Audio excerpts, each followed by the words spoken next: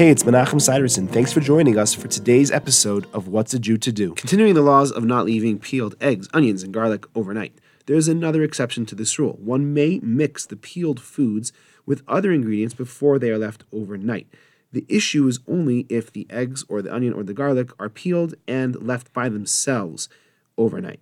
But if they mix with something else, that's fine. However, the poskim do point out that the other ingredient has to affect the peeled food in some way for it to prevent this evil spirit or impurity settling on it. Meaning, what you could do is you could salt the egg or pour some oil on the garlic or something like that, and then there won't be any issue.